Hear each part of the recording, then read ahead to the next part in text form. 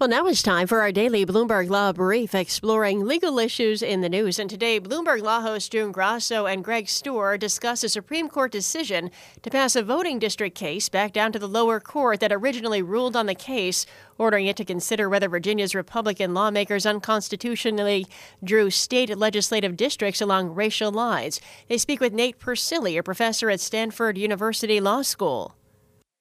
Nate, Justice Kennedy, welcome. Justice Kennedy wrote the court's opinion. What specifically did he say the lower court did wrong in upholding these districts? Well, what he said was that the Voting Rights Act may require the consideration of race, but that sometimes a state can go too far.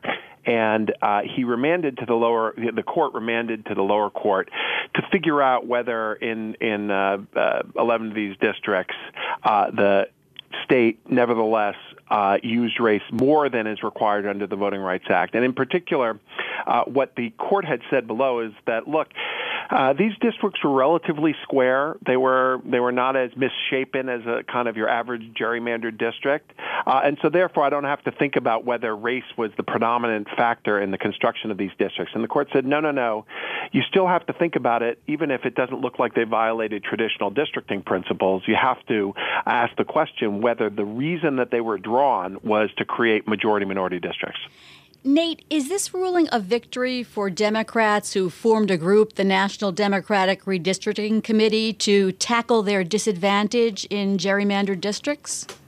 I mean, it is a victory, but it's not a complete victory. I think that they, would have liked the Supreme Court to really decide the issue instead of remanding to the lower courts. And so this case will come right back up to them, and they will have 9 justices at that point, and maybe there will be a different outcome. I think right now this is in some ways a kind of placeholder decision, which is giving the district court time to focus on the question as to the role that race played in the construction of these districts.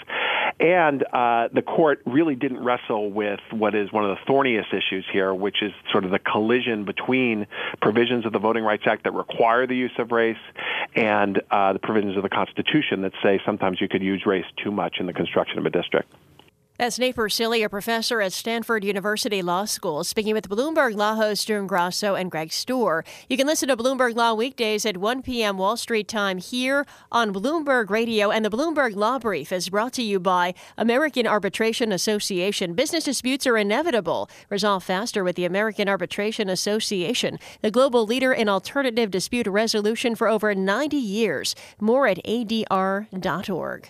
And that's this morning's Bloomberg Law Brief. You can find more legal news at BloombergLaw.com and BloombergBNA.com. Attorneys will find exceptional legal research and business development tools there as well. Visit BloombergLaw.com and BloombergBNA.com for more information.